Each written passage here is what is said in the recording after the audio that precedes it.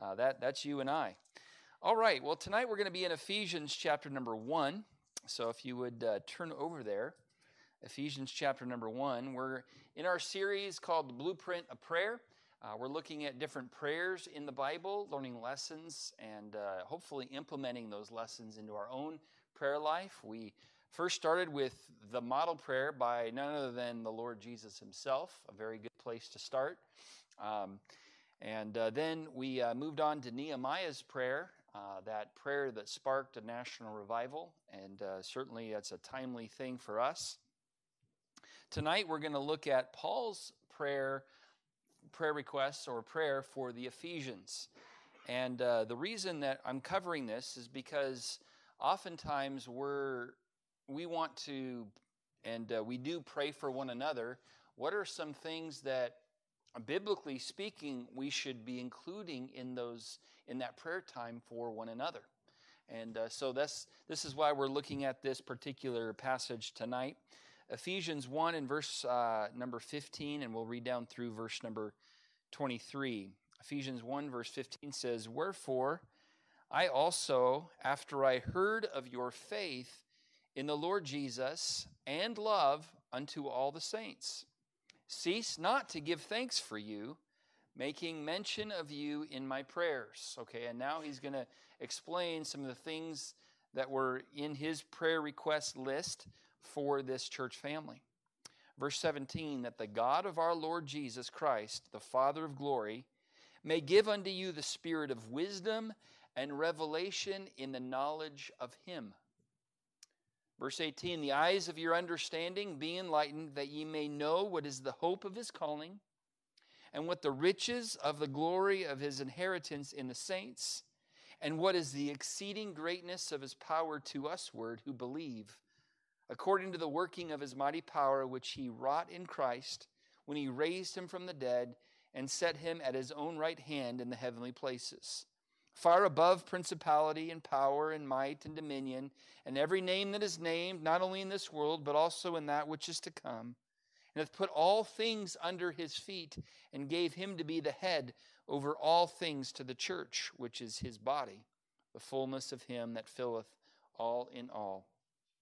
And let's pray, and we'll get into the meat of this passage tonight. Lord, thank you for allowing us to be in church tonight, right in the middle of the week. Lord, I know that perhaps there were some here tonight who maybe didn't feel like coming to church, and I understand that. Lord, we're tired. But Lord, I pray you'd use this time to encourage us, to give us what we need for the week, for the rest of the week, and Lord, to help bolster our prayer life for one another. And I do pray that you would encourage us along these lines tonight. In Jesus' name, amen. So we know as believers that we are to pray for one another. That's kind of basic. If I were to go around and give you guys a piece of paper and say, true or false, we are to pray for one another, and it was a one-question quiz, I would guess everybody in the room would ace that test. At least I would hope that you would say, true, we are to pray for one another, okay? We know that. The Bible tells us in James 5:16, he says, "Confess your faults one to another," and here it is, here's the command, "and pray one for another." So we know we are to pray for one another.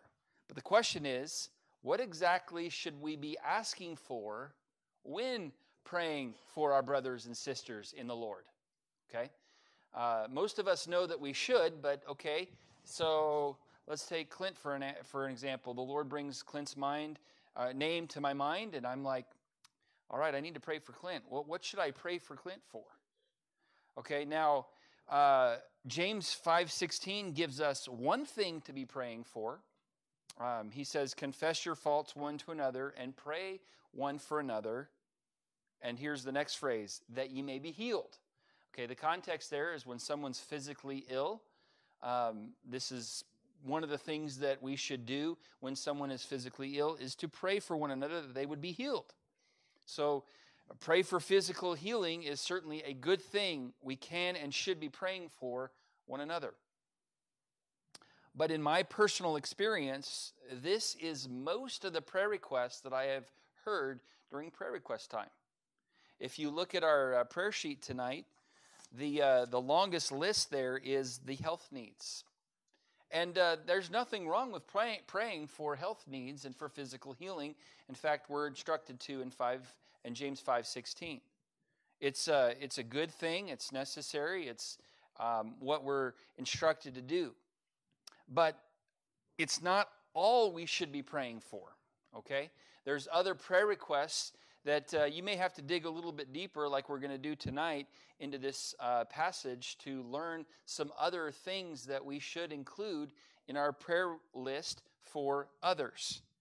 And so here in this passage that we just read, verses 15 down through verse 23, we actually get to look at Paul's personal prayer list for his brothers and sisters there at Ephesus.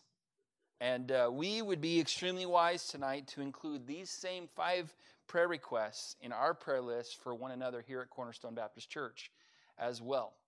Okay? What were these prayer requests on Paul's prayer list for the Ephesians? Well, we see that he prayed that the Ephesians would understand and know some things. Let's look in verse number 15. Verse 15, he says, let me just give a little context, then we'll kind of jump into these 5 prayer requests. Verse 15, he said, I heard of your faith, and I heard of your love unto all saints.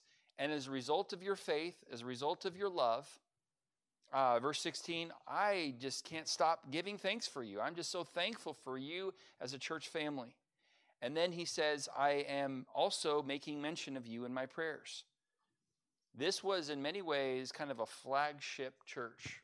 A lot of churches would look to the church at Ephesus as kind of like the model church, and it was an example to a lot of churches. And so, but Paul still has some prayer requests for this church family. Okay, verse number 17. Here's what he said, that the God of our Lord Jesus Christ, the Father of glory, may give unto you the spirit of wisdom and revelation. So there's some things that Paul is praying that the Ephesians would understand, that they would know, that they would have in their brain and in their heart, that they would dwell upon. What were those things? Okay, here we go. Let's jump into it. First of all, we see that he prayed that the Ephesians would understand and know the person of Christ. In verse 17, it says, I'm praying that the Lord would give unto you the spirit of wisdom and revelation in the knowledge of who? Him. Of the Lord Jesus. I want you to understand who he is. And I want you to really have that mental focus where you're thinking about and understanding who the person of Christ is. Paul himself understood how important it was to know the person of Christ. In Philippians 3 and verse number 10, he mentioned that it was his life's goal to not just make him known. Well, that's important. But before that, he wanted to know the Lord himself intimately. Here's what he said in Philippians 3:10, that I may know him and the power of his resurrection and the fellowship of his sufferings, being made conformable unto his death. You read through the epistles and Paul and his prayer life for others. Paul rarely prayed for the things that occupy most of our prayers. He rarely prayed for better health for himself or for others. He rarely prayed for provision of a job or the Lord to fix family issues, world crises. Those aren't bad prayer requests. I'm not trying to say that at all. But if you look at the emphasis of Paul's epistles, that's not what he spent much of his prayer time mentioning and asking for. Instead, he prayed that people would better know Christ. Interesting. Now, friend, it's important to know facts about Jesus Christ, obviously. And we're trying to do that on Sunday mornings as we're going through this year where we're looking unto Jesus, learning about who Jesus is, why he came to this earth. And we're going now through the Gospel of Mark and walking through the life of Christ. And learning things about him, and that's very important. But it's far more important to not just know about Christ. It's far more important to know Christ. There is a big difference. You might know something about a certain celebrity, but have you ever met them? There's a big difference about knowing about someone versus knowing that person. I've mentioned that, some of you may or may not know. Okay, all of you probably know that I'm a big hockey fan. And I'm the only hockey fan in Oklahoma. I realize that. Me and my boys. But I knew a lot of things about Wayne Gretzky, in my not so very humble opinion, the greatest hockey player to ever play the game. Much greater than Mario Lemieux or any other name. You name him, Wayne Gretzky was better, in my not so humble opinion. Okay, and I knew things about him and how old he was when he became in the NHL, what teams he played for, and I knew some facts about him. But honestly, the truth is, I've never met Wayne Gretzky. And a lot of Christians could know a lot of things about Christ. They could know, okay, how old was he when he started his public ministry, and how many disciples he had, and what town he was born in, and where and how he died, how he died, and what day how many days he was in the grave. And they know facts about Jesus. That's wonderful, but far more important to have a personal relationship with the Lord. And Paul's prayer for the Ephesians is that they would have tremendous wisdom and knowledge of him. Verse number 17, that the Lord would give you the spirit of wisdom and revelation in the knowledge of him. He said, brothers and sisters there in Ephesus, I want you to increase in your knowledge of him, and not just facts about him, but to really know that relationship with him. The best way to know the Lord is to study where he has revealed himself. And where did the Lord Jesus reveal himself? He revealed himself in the Scriptures, in this book here. On Sunday when I did that, I kind of launched it. I had to catch it. Good thing I used to be a wide receiver in high school. Well, I played a half a game, and then I got injured, and I got injured on a kickoff of all plays. That's embarrassing, okay? And I was on special teams, and yes, I was very special to be on special teams. And that ended my dreams of being in the NFL and making all kinds of money, but obviously the Lord had other plans. The Scriptures, I say all that to say, the Scriptures are where Jesus is revealed to us. We don't have him physically walking around right now like the disciples had. But we have the record of what the disciples saw and that the Holy Spirit wanted us to know about. And so the Word of God declares who Jesus is, who the Lord is. John 5 and verse 39, Jesus said, search the Scriptures, for in them ye think ye have eternal life, and they are they which testify of me. So Jesus is revealed in his Word. Well, let's get into his Word. And so the prayer request that we should be praying for ourselves and for others is that we would increase in our knowledge and that we would understand and know the person of Christ more and more as time goes on. So as you pray for one another, pray that we all grow in our knowledge of the Lord, and not just up here, but in here. Okay, so the first prayer request here is, and by the way, really knowing God personally would actually solve a lot of the other prayer requests that we have in our lives as well. It'll help them cope with all the areas of life. If they really have a knowledge of Christ and who he is, and have that relationship, a real strong personal relationship with him, that'll solve a lot of the other family issues, some of the world crises, all these things would be solved if people had a strong knowledge of the Lord. So that's why it was listed first on his prayer request list. Okay, so number 2, the second prayer request on Paul's prayer list for the Ephesians was that they would understand and know the promises of Christ. And we see this in verse number 18. The eyes of your understanding being enlightened, and here it is, that ye may know what is the hope of his calling. What is the hope of his calling? Now, what do you mean calling here? Well, it includes the calling of God in eternity past for you and I to be saved. If you go all the way back, we're in Ephesians 1:18. If you go back to verse 4 of that same chapter, it says, according as he hath chosen us in him before the foundation of the world. Before God said, let there be light, and there was light, guess who he had on his mind? You and me. It's kind of a mind-blowing thought, but it's what the Bible says. He hath chosen us in him before the foundation of the world, that we should be holy and without blame before him in love. And I know that this opens up the whole Calvinistic sovereign election versus the Arminian, free will of man. Really, it's not either or, it's yes.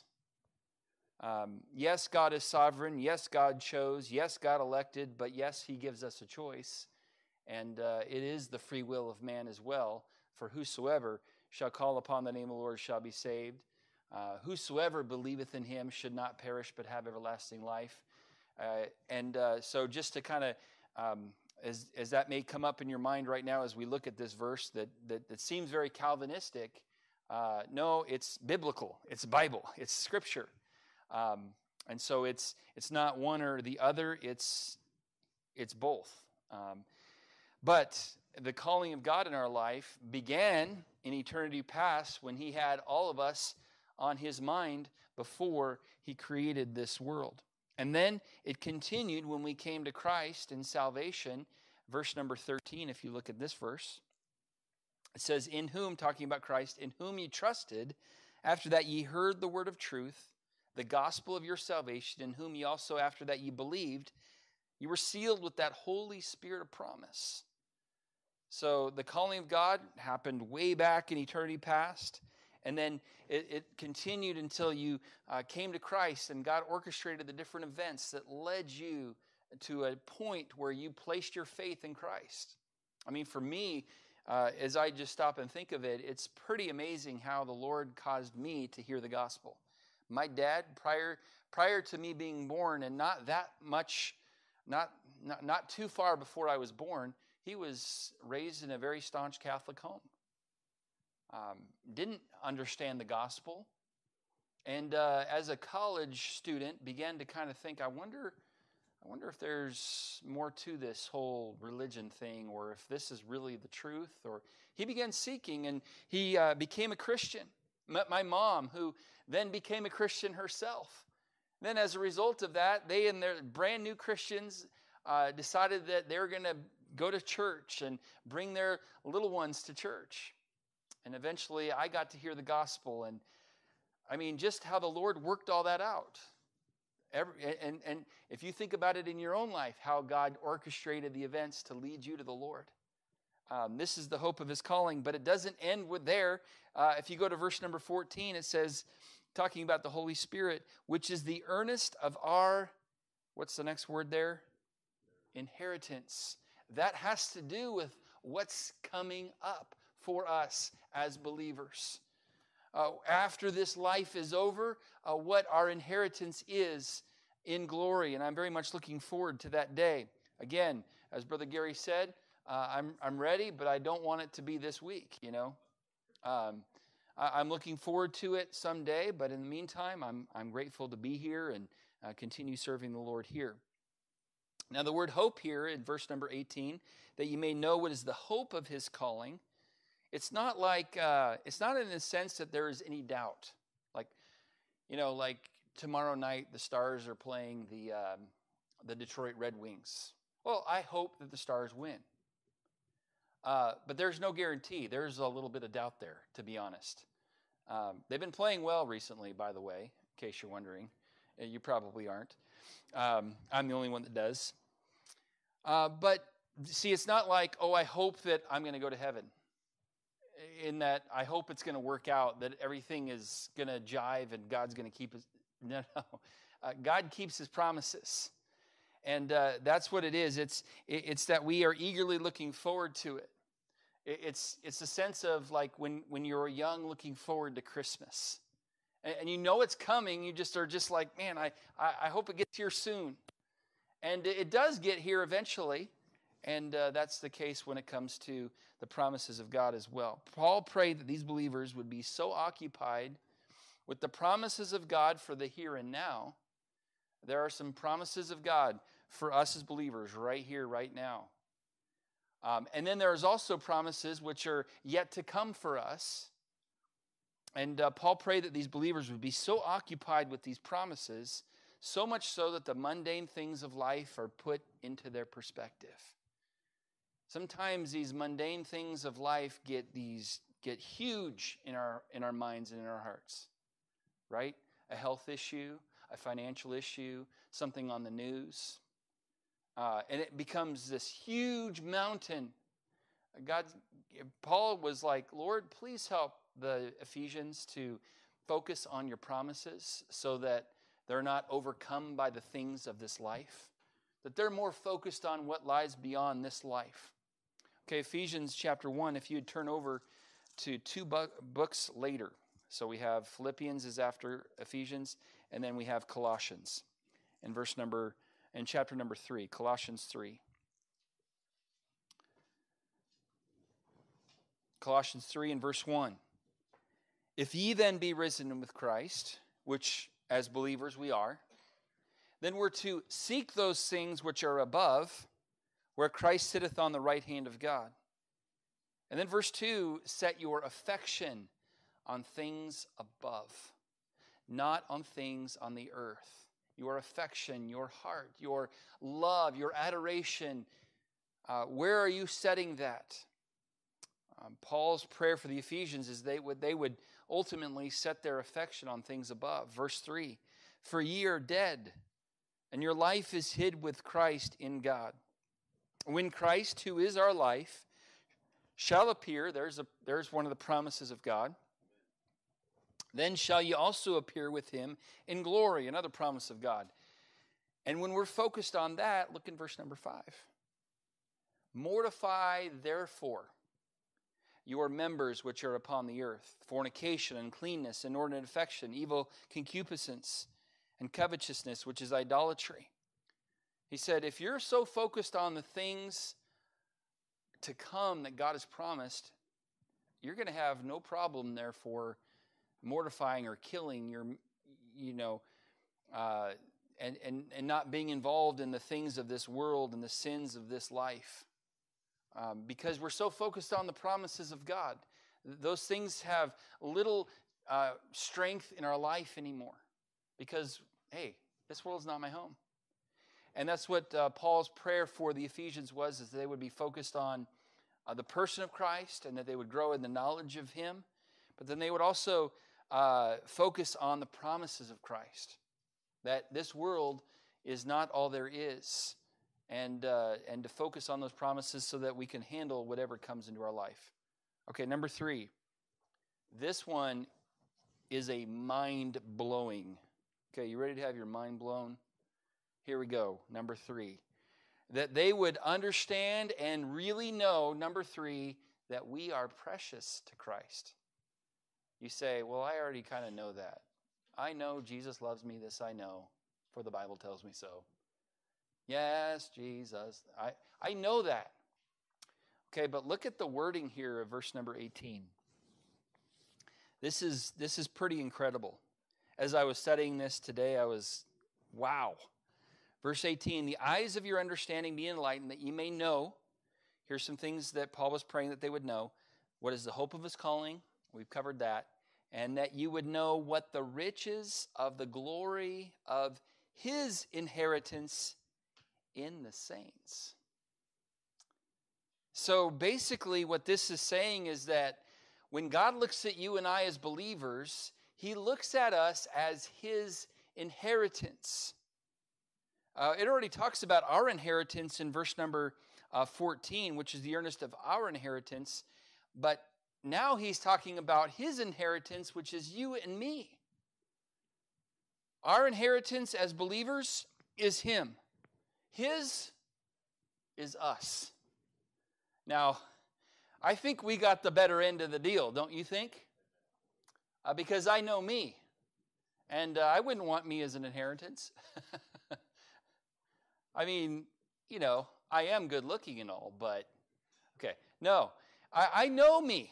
I wouldn't want me as an inheritance, but he does. This is a tremendous tribute to his amazing divine love, his unspeakable grace, that he would look at me and say, the riches of the glory of his inheritance in the saints. Titus 2:14 says this, who gave himself for us that he might redeem us from all iniquity and purify unto himself a peculiar people, zealous of good works. Now, peculiar doesn't just mean you're a bunch of weirdies. Okay? Now, I might be. But here's what peculiar means. Peculiar means being beyond usual, that is special. So it says here, he purifies unto himself a peculiar or a very special group of people. So he looks at us and says, these are my children. I love them. They are my inheritance. By the way, this is only for those who are redeemed, those of us who are his saints. Notice in verse 18, he doesn't say the riches of the glory of his inheritance in everybody. No, it's the saints. It's not sinners. It only applies to those of us who are redeemed by Christ. So really, it's not me that's valuable because I'm so wonderful. Guess who made me wonderful? Christ did when he saved my soul. I was worthless before I came to Christ. Now, he loved me and wanted to save me, but as far as my intrinsic goodness and worth, I wasn't worth much until I came to Christ, and then now I become his, the Bible says, the riches of the glory of his inheritance in the saints. So, according to this verse, we are assets of incredible worth to our Lord. Wow. So, my friend, if you're a believer, God highly values you. And so if you think, oh, I'm worthless, no, you're not. You're extremely valuable. You're part of his, the riches of the glory of his inheritance. You're part of that. And that's pretty amazing. Paul's prayer is that believers would understand this, that you are valuable to God, that you are his inheritance. I know that many times we sit there and think, oh, I'm just kind of worthless. Nobody likes me. And we get the Eeyore syndrome. Woe is me. Everything's horrible. Actually, you're part of God's inheritance. That's not horrible. That's wonderful. And that God would look at me that way, man, that should help us to be able to handle what's going through this life. So that's the third prayer request. The fourth one on the list, I really want to try to finish this lesson because there's two prayers that Paul has for the Ephesians. I'm covering one of them here in Ephesians 1. There's another one in chapter 3, and I want to hit that next week. And you can do a little spoiler alert and read it, Ephesians chapter 3. But the fourth prayer request that Paul prays for these Ephesians to know and understand is number 4, the power of Christ. He wanted them to really understand the power of Christ in verse number 19. He said, I want you to know, your understanding to be enlightened, that you may know what is the exceeding greatness of his power, not just his power, period, but here it is, to usward. That's a pretty significant little phrase there, to usward. Who believe, that's you and me, by the way, according to the power of his, or the working of his mighty power. Well, what kind of power are we talking about, Lord? Well, verse number 20, he qualifies it and said, This is the power which he wrought in Christ when he raised him from the dead and set him at his own right hand in the heavenly places. That same power that caused Jesus to go from death to life is the same power that he wants to use to work in my life and in yours as well.